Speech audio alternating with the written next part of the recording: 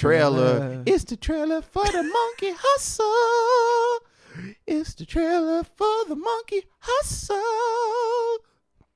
Monkey hustle is a phrase that no one in the history of black people has ever used.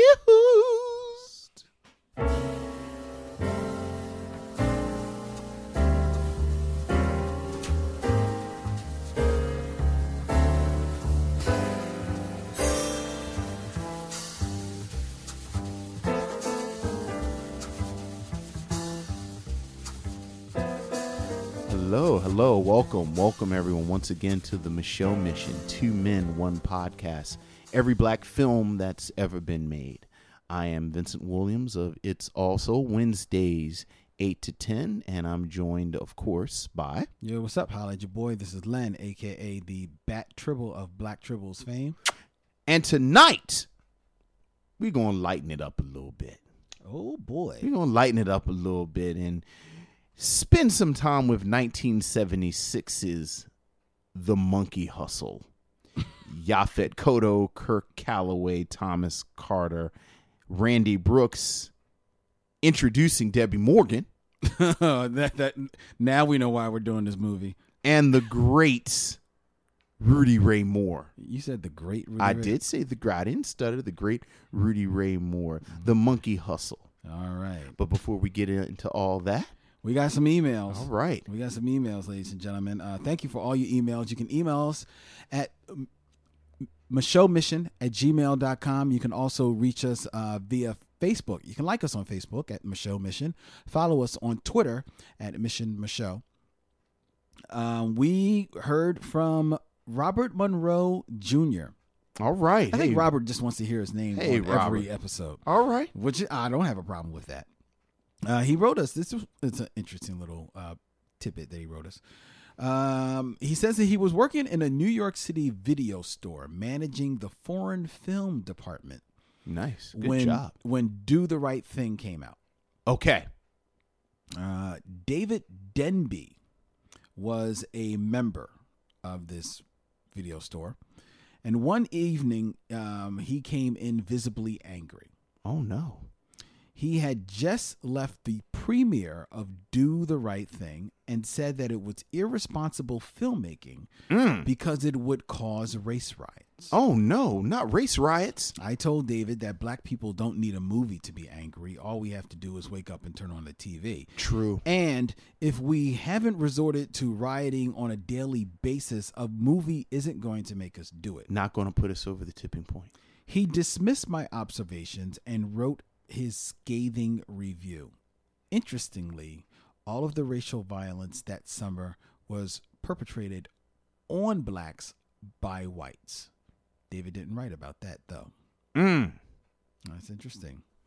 It is very interesting. Yeah, Do the Right Thing. I mean, I don't know when, like Do the Right Thing is one of the big boys. Like we had to, obviously that's an anniversary show. Like obviously that's that's a tent pole. That's a tent pole episode. But that is a movie that has caused that when it did premiere, it lit some fires. I remember they had the premiere. We had a premiere at the University of Maryland where I was going at the time, and we used to get all the Spike Lee movies. Like we get the sneak previews, and there was security. Mm-hmm. The police had come on campus because that was the word. That was the word that Do the Right Thing was going to activate our jungle blood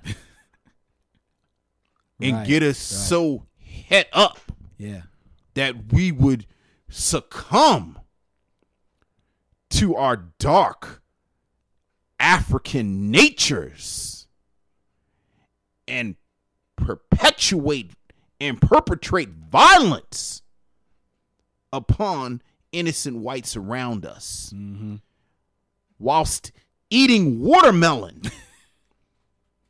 and delicious fried chicken. And through a mouth of watermelon and fried chicken and the whistle that came through my gold tooth, as I was breaking things, you could hear me crying out, "Where the white women?" It didn't happen on my campus either, Robert. I think that was what was supposed to happen. I don't think that ever happened. No, I don't think that. I think there may have been like one or two type of things that happened. I seem to remember some, but I certainly nothing. I don't think. On the. Yeah. I'm curious though. Have you ever gone to a movie? Has there ever been a time you went to a movie and okay, no, you didn't come out rioting, no, or anything like that, but that you went into a movie and it did get you kind of feeling some type of way, like angry enough that it at least got you maybe a little heated. No, not enough that it was distracting. Two movies I've had actual reactions to. Candyman actually scared me. You said that. Like, I actually sat in the car scared after seeing it. Mm-hmm. And since then, I actually don't say that word 3 times in a row. I oftentimes won't say it twice in a row. Like, I said it once, and I'm not going to say it again.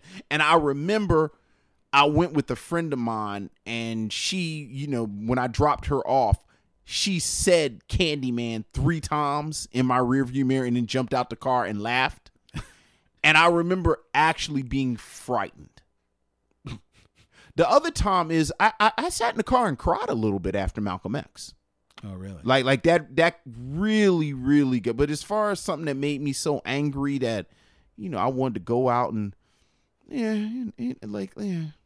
not me. I can only think of one movie that made me feel that way. And it's funny, I really can't remember even a whole lot about the movie. Really, the only thing I remember about the movie is the poster. But I do remember the feeling this movie gave me, and that was Rosewood. Oh. And whatever happened in Rosewood, I remember watching that film. And I was just with like a couple of friends. Sure. You know, just watching it for entertainment's sake. Yeah. But I remember like standing up when that movie went off and just feeling some type of way. Yeah, John Singleton has never been a filmmaker that affects me like that. I feel you on that. Yeah. But for some reason, and I haven't seen the movie since then, so I'm curious to whether or not it would make me feel any way. We should do some John Singleton sooner than later. We're a little overdue. Yeah, and Rosewood was a hit. Like, I remember it being an interesting movie for a lot of reasons that he may not necessarily have wanted it to be interesting. Yeah. Which I say that about a lot of John Singleton movies. Cause you know I'm chomping at the bit to do Baby Boy. It's funny you say that because Robert Monroe mentioned that his dream double feature would be his guilty pleasure double feature would be Temptation, Confessions of a Marriage Counselor, and Baby Boy. That's a good evening right there. That's a good evening right there. That's a fruity alcohol drink pizza evening right there. I hear you. And he also is begging us to review Bamboozled. That's going to be coming. We may have to lay off Spike for a little bit though. Yeah, we've been. You know, I actually saw Spike Lee. I actually saw when I was on vacation, Spike Lee. Oh, that's right. You were vacationing at Martha's Vineyard. Yes, I was. It was very fancy. You didn't take Salty Vince out to Martha's Vineyard? No, I did not. But I did go, and I saw Spike Lee was there. They showed his documentary, his Off the Wall documentary. Oh, okay. And Spike Lee was there. So I actually saw Spike Lee just last week. Did he do? Oh yeah, I saw that Off the Wall. Is it? He's done 2 Michael Jackson documentaries. So that's not the one from Motown to... Yeah, that's it. The one... Well, I think it is because I haven't seen the Bad one. He did one on Bad.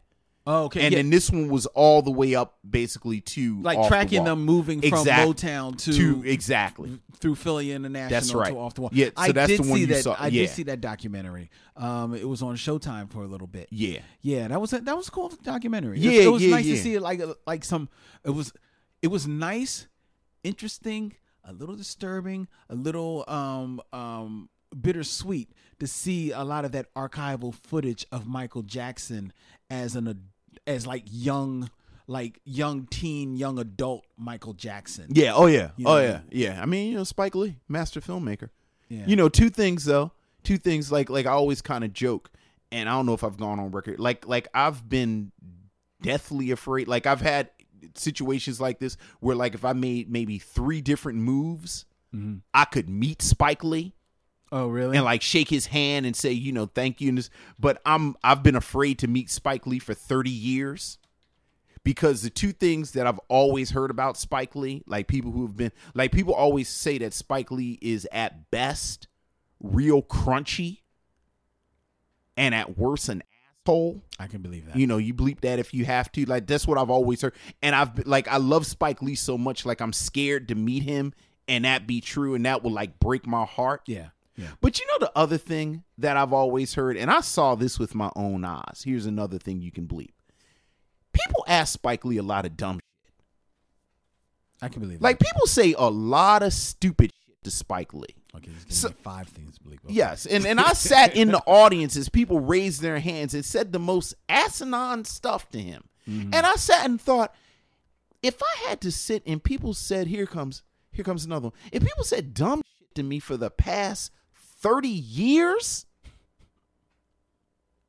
I'd probably be a little crunchy too. Like I'd probably be a little short with people. Yeah, fair enough. And he was crunchy and he was short with people. But in his defense, people say the dumbest stuff to Spike Lee. Yeah, but in their defense, people don't think they're saying dumb stuff. Well, I don't know if you think it or not. All I know is that man has been listening, because I've heard people say that as well. Because like I said, I went to Maryland and we had a lot of previews, but like early on, like apparently for She's Gotta Have It and School Days, he actually came and spoke afterwards. And then I like, this was actually before I got there, and I heard like they used to be legendary, the stories of the back and forth between people with Spike. And then just over the years, you hear people talk about him and you see interviews with him, and it's like I want to meet you, but I don't want you to say something crazy to me, and then it breaks my heart. But people say stupid stuff to him too, so then there's that as well. So like I said, I saw both sides of it. I didn't meet him, right? But I saw him. Got you. And I saw the documentary, and it's always, I think maybe this is the second time, maybe the third time I've been somewhere where he spoke. Cool. That documentary is Michael Jackson's journey from Motown to Off the Wall. Yeah, it's a great documentary. It's pretty good. Yeah, it really is. I mean, Before we get into our review, okay, I did want to circle back a little bit to last week's review, because there was a point that I didn't bring up in last week's review. Okay. That I meant to and I forgot. Of Uptight. Yeah. Because the whole reason, like, spoiler alert, go listen to that review, but we spoiled the movie then too. Max Julian's character, Johnny. Yes. Is this manhunt. The cops are after him, right? Yes. And Tank, the lead of the movie, turns in to the cops for a $1,000 reward where Johnny is. Yes. That he's went to go see his mom in the projects. But the reason they have to he has to turn into the police where Johnny is. The police know that they're looking for Johnny because they know that he killed this security guard, because they found Johnny's sweater at this warehouse, where Johnny's sweater had his name stitched into it. Yes. Now, you'll forgive me. Maybe you will enlighten me. Okay. Why was his name, I think that was the thing, stitched into his sweater? I think that was the thing. I don't know if you have any of your dad's old clothes or not, but my dad used to have his name in his clothes. Really? I've seen it. I don't know. I think it was a thing. Like you'd have, and was it his name or his initials? Because I thought it was his initials. It was his initial. It was like J. My dad has mad old stuff with, and just like it is in there, where it's like stitched. Yeah, like stitched like right underneath the label. Underneath the label. Oh yeah, I think is that a laundromat thing? I don't know. I don't know where it comes from. I just know I've seen my father's clothes, and like he's got ties and like shirts. And my dad wasn't on no old John Kennedy type stuff. My dad was a truck driver. Like my dad's a real regular dude, and my dad has mad stuff with his name stitched in it. That's interesting, man. Yeah. I guess maybe that was I wondered whether or not if that was of the time. Yeah. Like I said, I don't know who did it. Like I don't know where that comes from. But that didn't bother me at all. I thought it was dumb when he took it off, because he was hot, Right. moving all these stolen guns. Yeah. Being in the midst of a felony. Yeah. Kind of time sensitive. Right. I thought maybe he shouldn't have come there wearing something with his name on it. Yeah. But that's me. He almost looked like, one of the things that I hate, when you go to a barbershop and the barber has got his, he may not have his, going to the club clothes on. Right. But you could tell he's got on his good jeans. Right. And his new t-shirt. Right. Like his new $25, t-shirt. Right. And he's sitting there cutting hair. Right. Like, I don't want my barber to be dressed better than me. Right. And he all careful. Yeah. Yeah. Because you ain't getting in where you need to get in. Exactly. That's what Johnny was. Johnny looked like Cliff Huxtable going to, or let's put it this way. He looked like Theo Huxtable. Yes. Going to a robbery. I completely agree. I completely agree. I got to put on my oak tree sweater. Right. And again, he's wiping his brow because it's hot. And then he takes I'm like, why are you taking all this evidence off? I know. You're committing a felony. Yes. You're talking about shh. Help me with my cardigan. Right. That actually bothered me more than the tag in his coat. Like him actually taking it off to begin with. The whole thing. Yeah, so. The whole thing. Maybe that was Max Julian being Julian. What's Max doing? Oh, just leave it. We ain't got time to reshoot. Well, there you go. There you go. All right, let's get into 1976's Monkey Hustle. Monkey Hustle. Hey, brothers, look what's coming down. They, the head slicks themselves. Yaphet Kotto as Big Daddy Fox. Rudy Ray Moore as Glitter and Goldie. In Monkey Hustle. Teaching the young bloods how to step forth into the world of flim flam. Scoot and scam. Cool as they come. Show me the way, superstar. And twice as sharp. Sure is bad. Badder than bad. They learn to handcuff the lightning. Chain the thunder. Walk through the graveyard and put the dead on a wonder.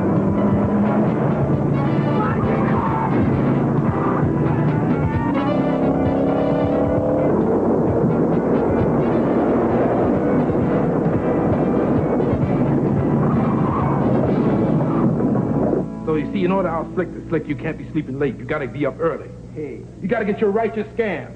Run it through 5 different ways from Sundays, making sure there ain't no holes in it.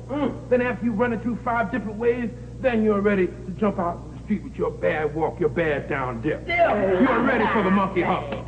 All I'm gonna do is let you kiss me now. Yeah. Thanks.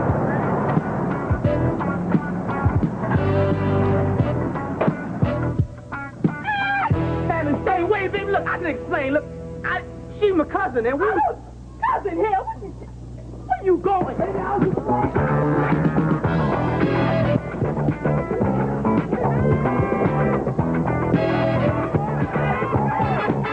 If you're gonna steal big. Goldie will show you how to do it. Come on, Tiny, hurry up. I'm trying, man.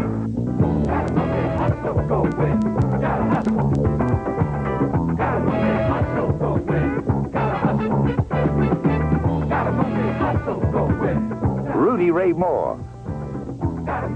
Yaphet Kotto. Fight for truth, justice, and the American way. Monkey Hustle.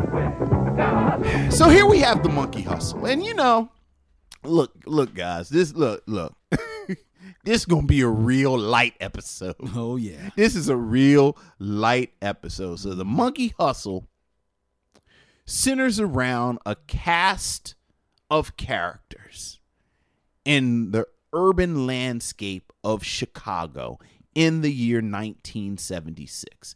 If there is a main character, I guess that main character would be the Randy Brooks's character Win, who when the film opens well, not right when the film opens, but I guess when the story begins, he's returned from a gig. He's a musician. He's returned from the road. He's returned from the road. Things haven't gone right.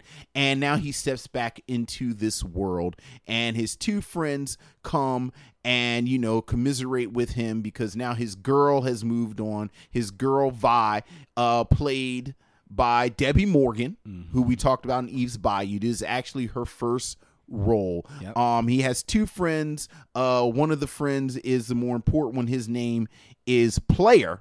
Yeah. And Player Played by Thomas Carter. is played by Thomas Carter, who many of us remember from The White Shadow. Yeah. And so there, that's if there's a main storyline or a main through line, if there is a protagonist, it's Win. And Win, again, is dealing with his girl, and he's dealing with trying to find a job and get a drum set and this, that, and the other. He's also dealing with his little brother, Yes. Baby D. And Baby D, who is 14 years old, has embarked on a life of petty crime, if you will. Mm-hmm. And if he is the Artful Dodger, his Fagin would be Daddy Fox, Right. who is training him in the ways of flim-flams and scams. And it is Daddy Fox, played by Yaphet Kotto. Mm-hmm. Let's put a pin in Yaphet Kotto. We're going to come back to Yaphet Kotto in a moment. The couple of reviews that I read for this, because again, folks, this is going to be a light episode, kind of puts this film in the tradition of The Sting, which came out a couple of years prior. So apparently after The Sting, there was a series of films that were about cons. So, you can kind of look at this film in the context of a post-Sting film about cons. Right. But you can really only kind of do it because the cons that are run in this film aren't really a lot of, there's a lot of people stealing boxes of things that may or may not have televisions in them. Exactly. And then there are high stakes cons like stealing cartons of milk and newspapers, and which is really weird. so there's a lot of running back and forth between Daddy Fox and various other, he steals people's briefcases, and so so then you have that aspect of it with Daddy Fox played by Yaphet Kotto. And then there's the reason I love this film.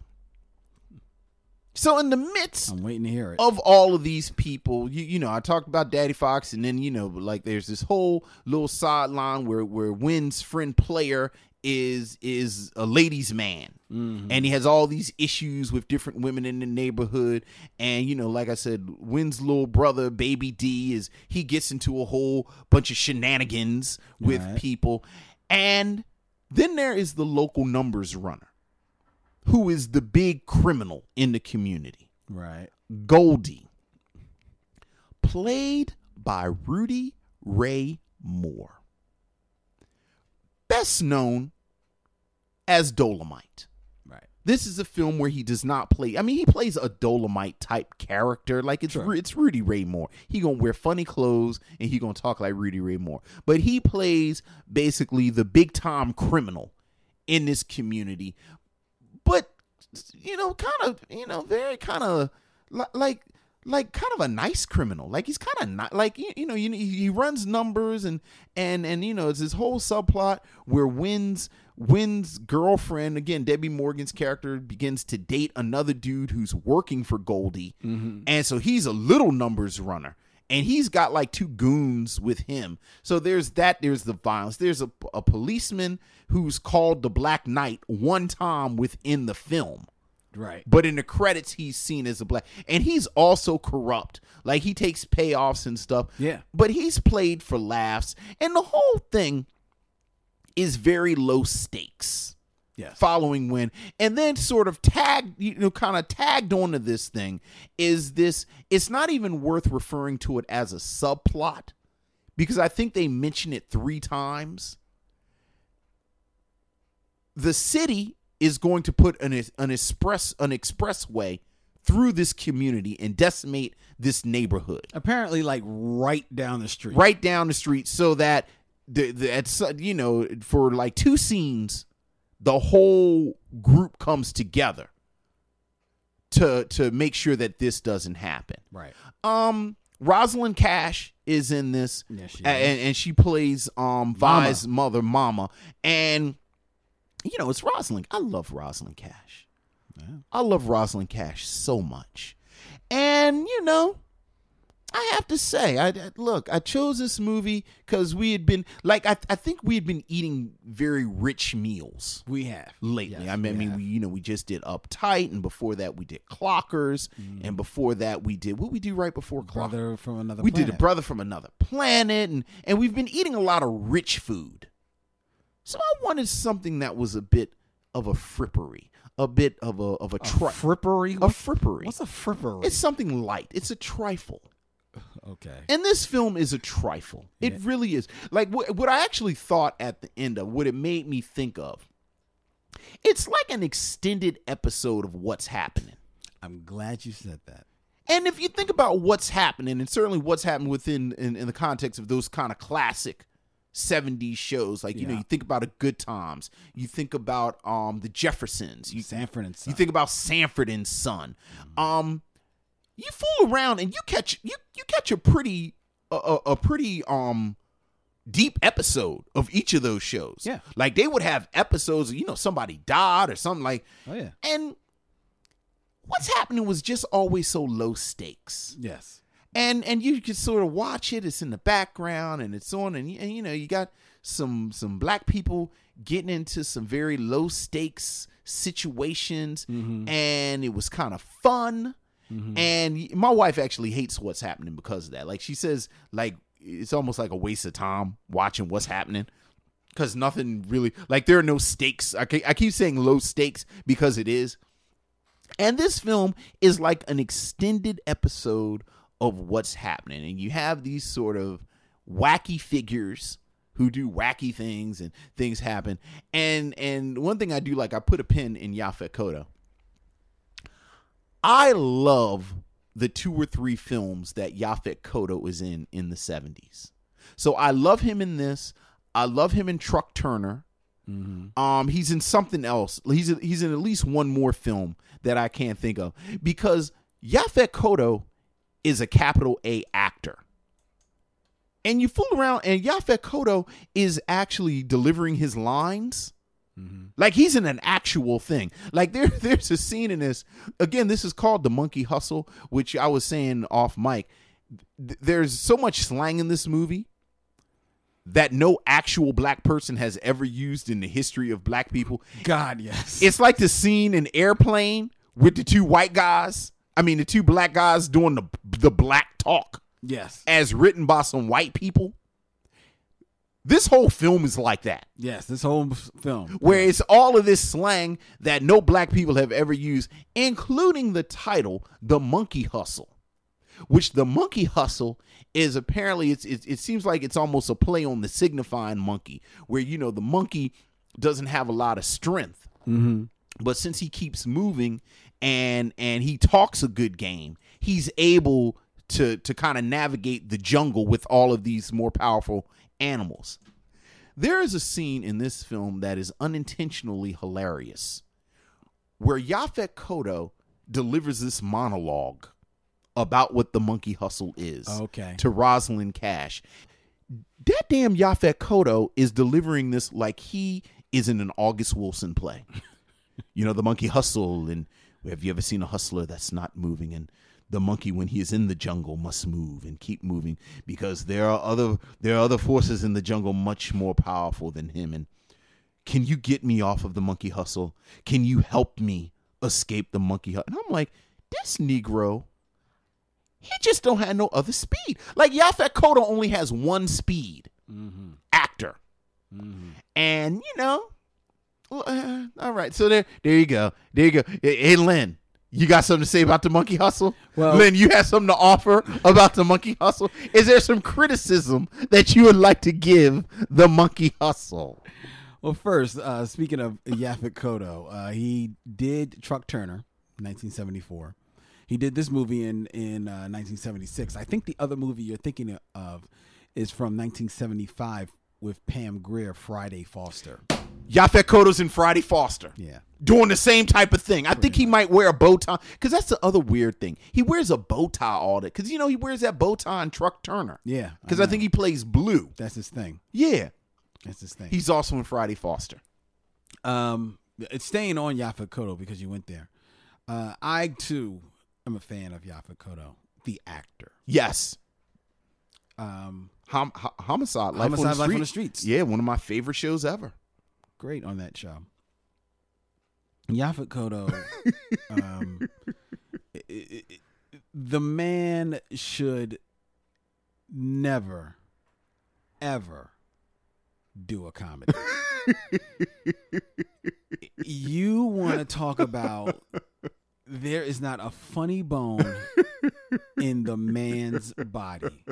He cannot deliver a punchline, a joke to save his life. He's funny looking. I mean, just with the whole bow tie and the hat and the whole like, and he keeps wearing his hats to the side and everything like that.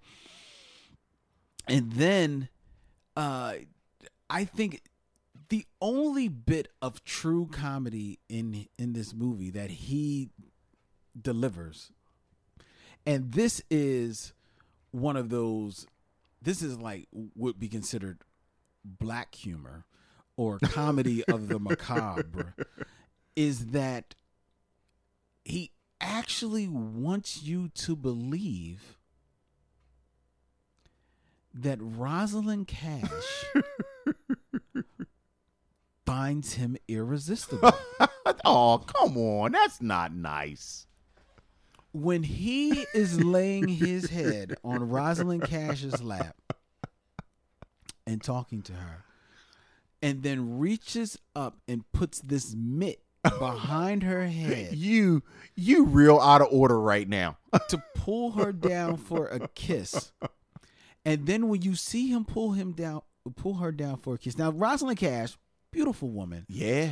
Extremely talented actor. Absolutely. Leans in for a movie kiss. Yes. Yaphet Kotto opens his mouth as if she is dipping in a Brontosaurus burger. And I swear he sticks his tongue out to his chin to receive her entire face into his mouth. Are you serious? Did this just this man is grazing on Rosalind Cash's nose right now.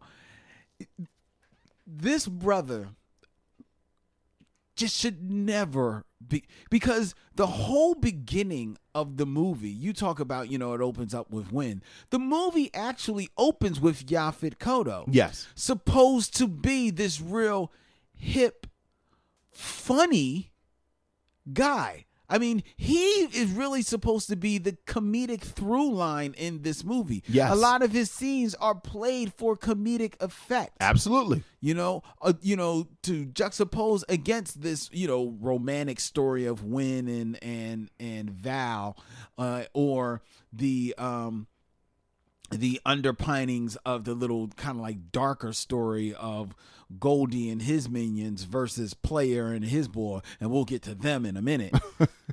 So Yaphet Kotto is supposed to be kind of like the through line of that on a comedic standpoint. And it just doesn't play because Yaphet Kotto can't do comedy. Now, what Yaphet Kotto can do is acting and a little bit of drama. So then when comes the scene where Yaphet Kotto has to save Win from being thrashed by these young brigands, yes, who are getting retaliation for what happened to their dude, one of Goldie's boys, and Yaphet Kotto comes running to the rescue. He's a man who should never run in a movie either. He's an oddly constructed individual. Not really a physical. Like I think he should be stationary. He should be stationary. There should be photographs of Yaphet and Kotto deliver his lines, exactly, but not allow movement. Because when he has to come moving and then go into Action Jackson, Action Kotto, he can't deliver a punch. It's a bad. I'm telling you, I'm fascinated by how Yaphet Kotto got work before he was a certain age, exactly, and had a certain stature to play a certain kind of role. Because, dude, there is nothing. He cannot deliver any type of physicality to this performance at all, and that. Never mind that I could give you $1,000 safely, knowing that this $1,000 will be going home with me if I asked you to tell me what the plot of the movie was.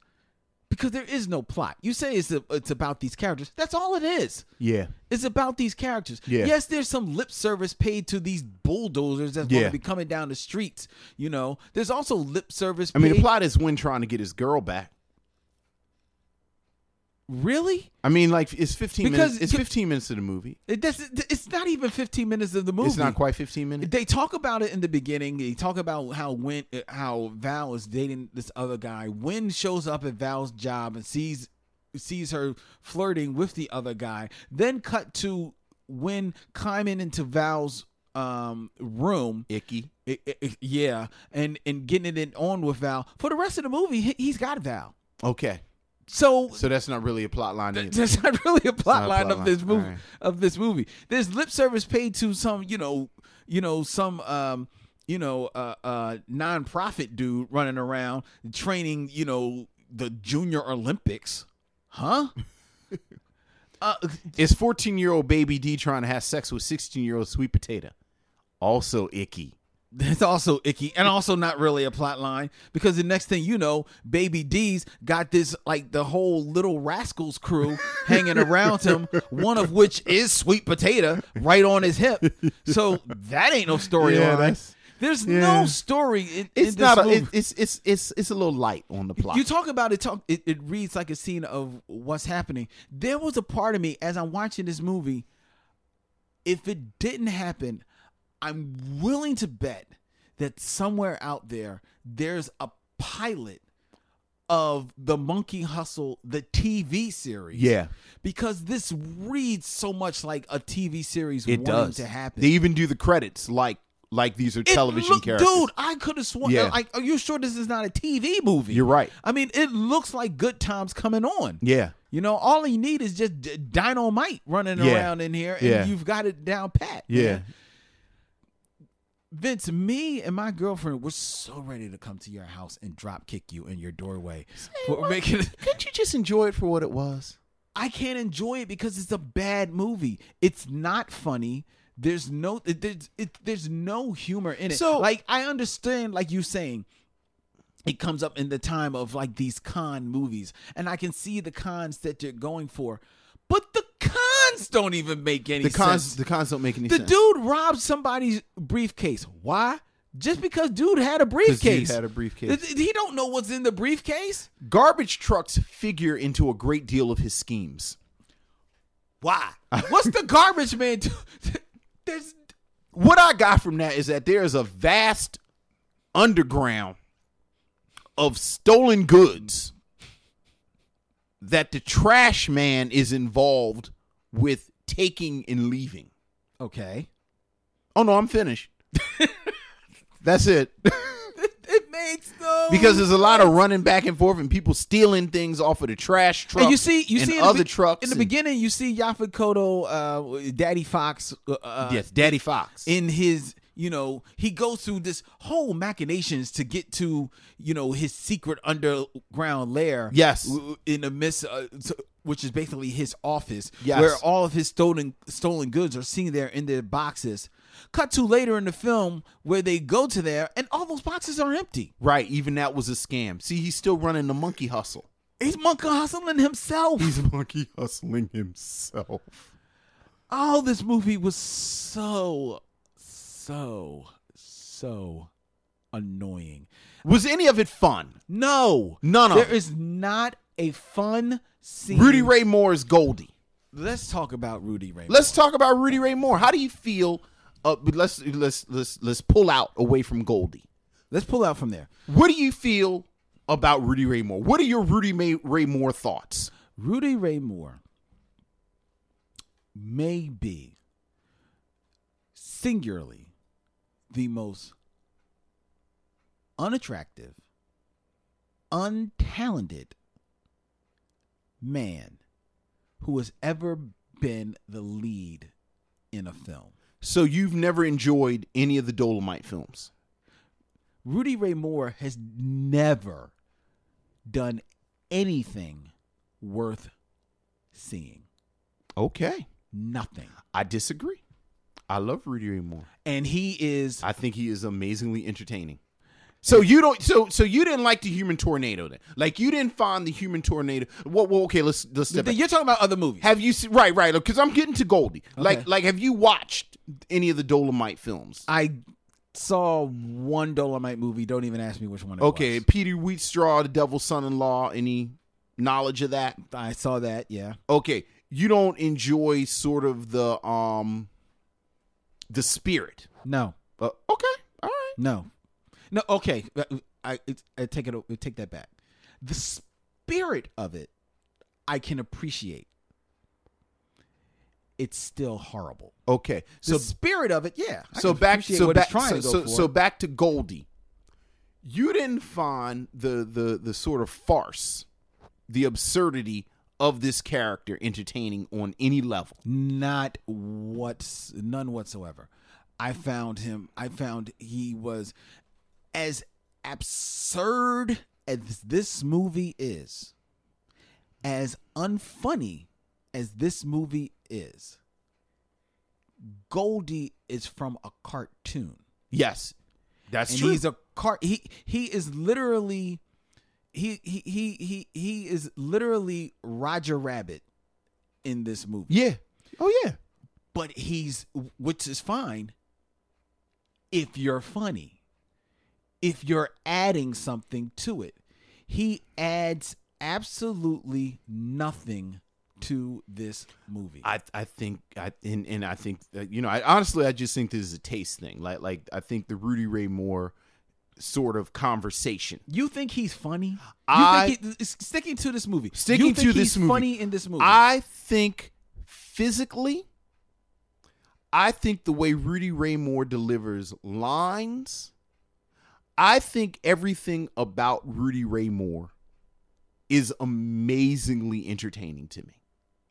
Even that stuff that was on his chest. Not even. That's part of what makes him entertaining. Like I think the fact and I've heard I just forgot his name, but the dude who co-wrote Black Dynamite. Who? Michael J. White? No, not Michael J. White. The other dude who plays Bull.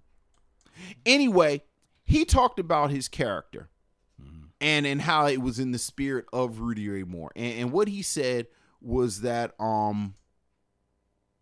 the thing about Rudy Ray Moore is that he's almost egoless because physically there's nothing about him. Byron Mins. That's Byron Mins, and because he plays Bullhorn. Bullhorn, yeah, that old Bullhorn, and he talks about how Rudy Ray Moore physically is not attractive. I mean, he's flabby, he's out of shape, he's not necessarily a good looking man. Not necessarily. I mean, I think that's all subjective. I don't date dudes. I don't get somebody in here to date. No, that has nothing to do with whether or not you date I'm dudes. just saying some. There's no subjective to it. He's not a good-looking guy. And yet he puts himself in these positions, just to bounce back to the Dolomite films, where he's a leading man, where he's an action hero, so that it is farce to the level of absurdity, so that I think either you buy it or you don't. And you know, like this conversation I'm having is funny. I had, like, when I discovered Rudy Ray Moore when I was like 18, me and my dad had this whole Rudy Ray Moore conversation. And you're actually channeling my father right now, where it's just like, I don't think it's you're right or and I'm wrong thing, or I'm right and you're wrong. I really do. He's almost like, I don't know, coconut. Like either you like it or you don't. And I like Rudy Ray Moore. So that part of the reason that, and I think the spirit of this film, you know, again, it's very lightweight.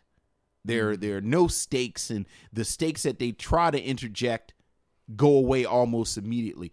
And I think Rudy Ray Moore is the perfect actor to play a character in this movie. And back to the sitcom language, like Rudy Ray Moore would be that wacky character. He's Sweet Daddy in Good Times. You know, he's this wacky character who shows up every now and then.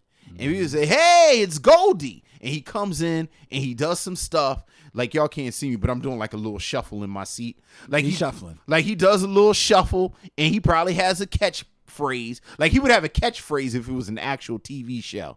And he'd say, you know, yeah, because you got to glitter like Goldie. And then he would shuffle out the room. And like the studio audience would clap. And then that'd be the end of him. But you know, look, I can't fight with you about the Monkey Hustle at all. Like, I cannot defend the Monkey Hustle on any level of aesthetics or sort of quality or, you know, its place in history.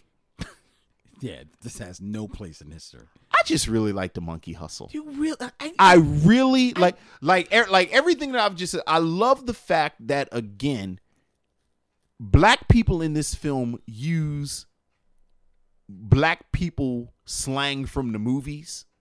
Like, I love the absurdity of the slang that, like, I read one of the reviews that said that this movie will have no crossover appeal because white people will find it indecipherable. And I was reading and thinking, no, black people don't really like, you just sort of, you kind of listen to the context. Mm-hmm. But black people don't talk like this. Like, nobody talks. Like, I love that. I love, you know, I love Yaphet Kotto because, like you said, Yaphet Kotto should not be in comedy. Very true. Which, ironically, makes him hilarious to me. Like, Yaphet Kotto is hilarious to me in this film because he's so miscast. I love the sort of bizarre relationship between Yaphet Kotto's character, Daddy Fox, and Baby D. Where, like I said, you can see they're almost shooting for an Oliver Twist, Artful Dodger Fagin relationship. But it's right at, what is going on with these two? And I want to say that this was like a third draft of a script.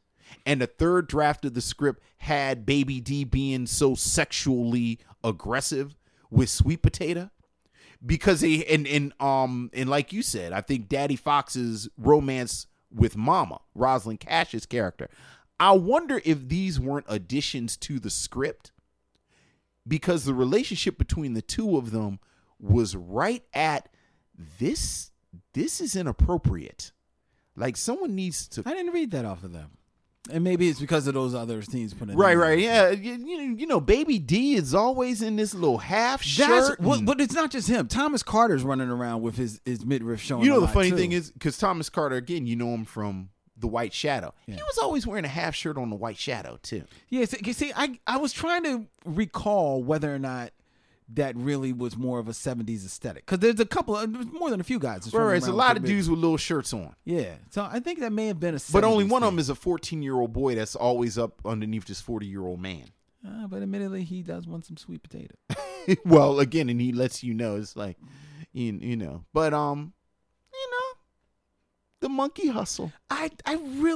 It's the Monkey Hustle. It's really, I'm finding it a little disconcerting that you can watch this film and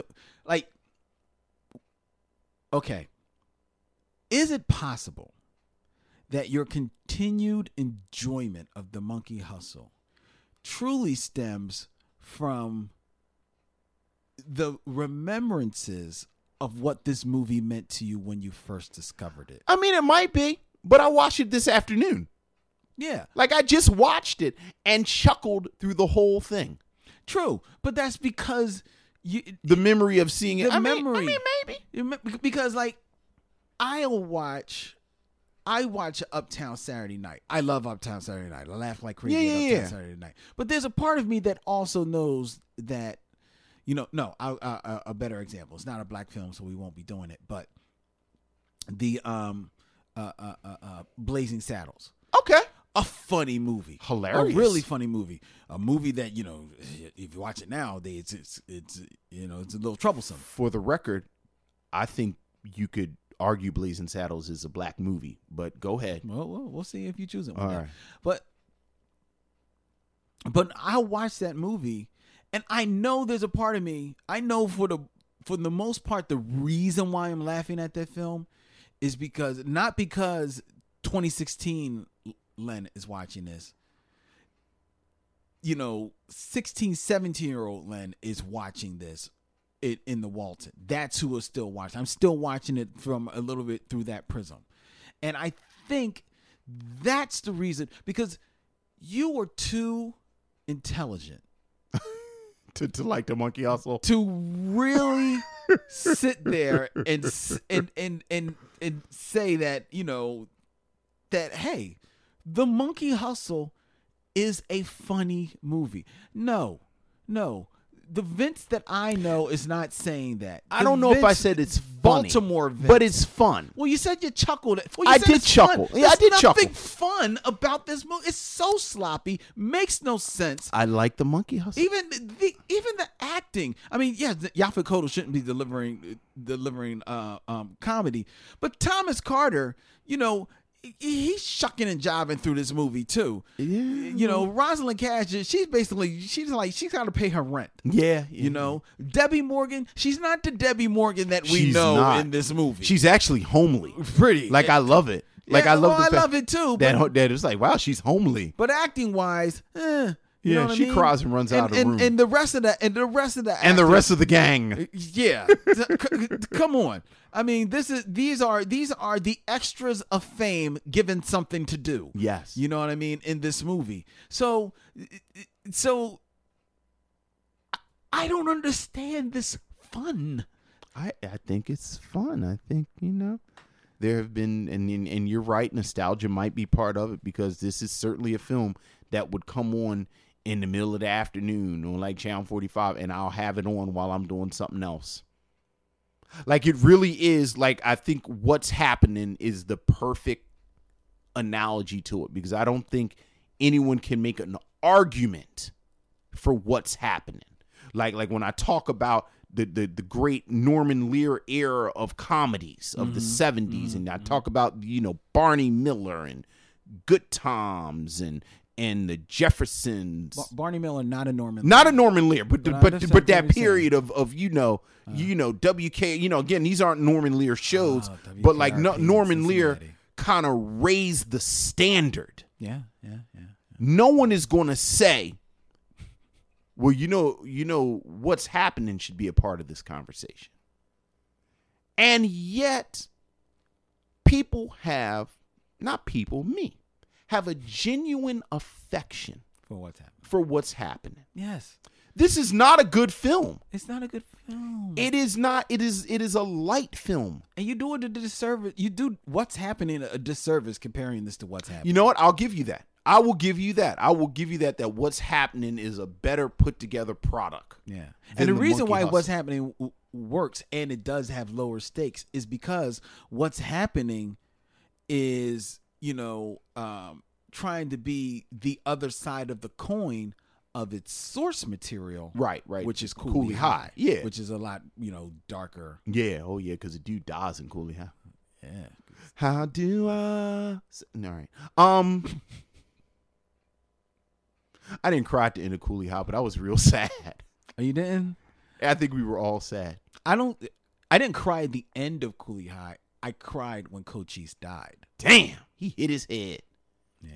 And that dude went and joined the army. I know. Became a sergeant. He got away with murder. It's the Monkey Hustle. Like, That's all you can say. It's the monkey. that's all I can say. Again, this is a phrase that has never been used. Like, anyone who studies linguistics of the African American people, I defy you to find someone or a citation with the term monkey hustle. It is light. It is, again, a frippery. It is a trifle. You made up that word. Look it up. It's a real word.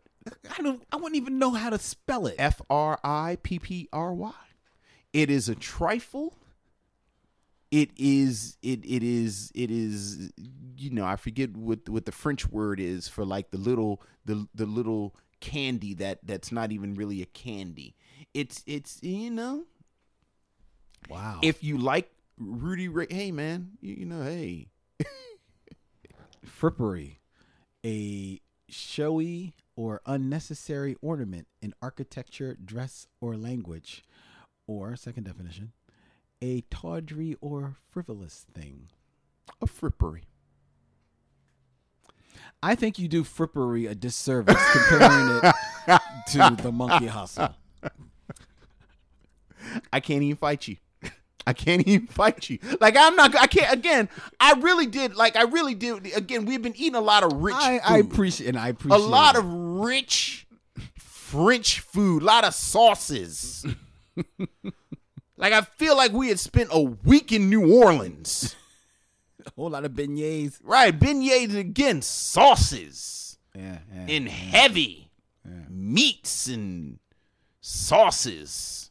Cheese. You know, it's been heavy. So I really did want to do a movie that we could spend, and then, you know, where are we at now? It's like, what, 50 minutes? It's like 53 minutes. And it's just us talking. Like, we talked about the movie, we talked about Rudy Ray Moore, we talked about what's happening. We talked about Yaphet Kotto, Rosalind Cash. Like, I really did want an episode where it just sort of, you know, I can't defend the monkey. Like, what I look like sitting here making a case for the monkey hustle? Well, actually, Lynn, I think you have to look at the subtext. I think what you missed, Len, is the commentary this has for the city of Chicago. For the city of Chicago, and how this is really Goldie's name and outfit is really metaphorical of the way that the urban poor fetishize jewelry and material goods. And in many ways, what the director is saying is that the absurdity of this character parallels the absurdity of the way that the African American community prioritizes material goods. I mean, what I look like saying that about the monkey hustle? It's the monkey hustle.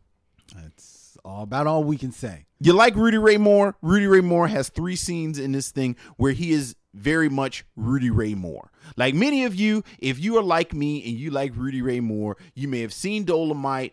I know you saw The Human Tornado. Maybe you saw The Avenging Disco Godfather.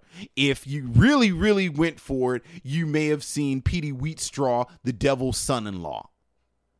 You may not have seen The Monkey Hustle. So he's got like 3 scenes in The Monkey Hustle. You got Yaphet Kotto in a bow tie with what I found to be a troubling relationship with a 14-year-old boy in a half shirt. You've got Rosalind Cash. Oh, here you go. Did you see Robert Townsend?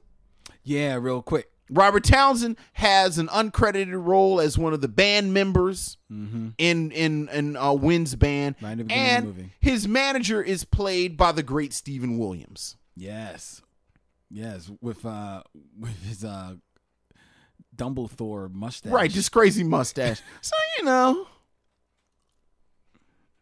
there you go. All you Debbie Morgan, all you Rudy Ray Moore completist. The Monkey Hustle. Both of you. Go pick this up. It's available on Amazon Prime. They ain't gonna make you pay for this. I think they're giving it away on Amazon. You just throw it in. Len, what you have to understand is that the character of the Black Knight as a corrupt policeman, what that tells us about this period is not only can the African American community not trust the authorities and the government's agents, but that oftentimes those agents are members of our own community. You done? I mean, you know. Because I am. I'm finished. Frippery.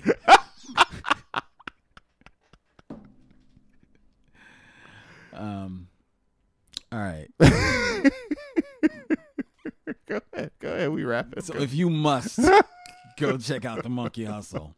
But don't say we didn't warn you. No, don't say I didn't warn you. Don't say I didn't warn you. I tried to put it in its proper context. Fun. All right, ladies and gentlemen, that's it for this journey on the Micheaux Mission. Coming up next on the Micheaux Mission, I'm not sure because I think we may have a guest. I'm not exactly. I got to look at the schedule, so I don't want to tell you what's coming next and I'd be wrong. So because we got a couple of things in a hopper that are coming, a very big special twofer episode that we've got to get underway, and a couple of returning guests to the Micheaux Mission coming back. So we got a couple of things coming. So stay tuned. Follow us on Twitter at Mission Micheaux, or on Facebook at Micheaux Mission. Like us and follow us, and to keep abreast of all the comings and goings of the Micheaux Mission, as well as stay tuned for more information about our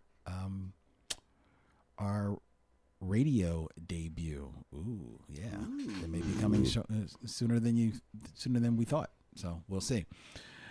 Okay, until then, the show is available because you found it on MicheauxMission.com, as well as on iTunes, SoundCloud, Stitcher Radio, Google Play, and every place that good podcasts be, including the Black Tribbles Podcast Network, which is available on blacktribbles.com.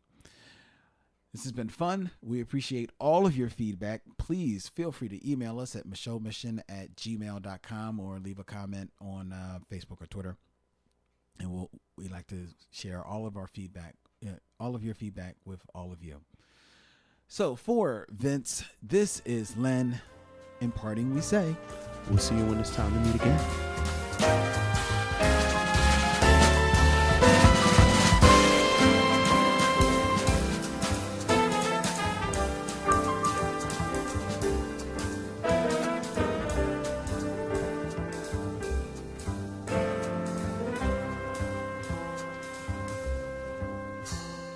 Now it's time to bid adieu. It's been a pleasure knowing you. I'll see you when it's time to meet again.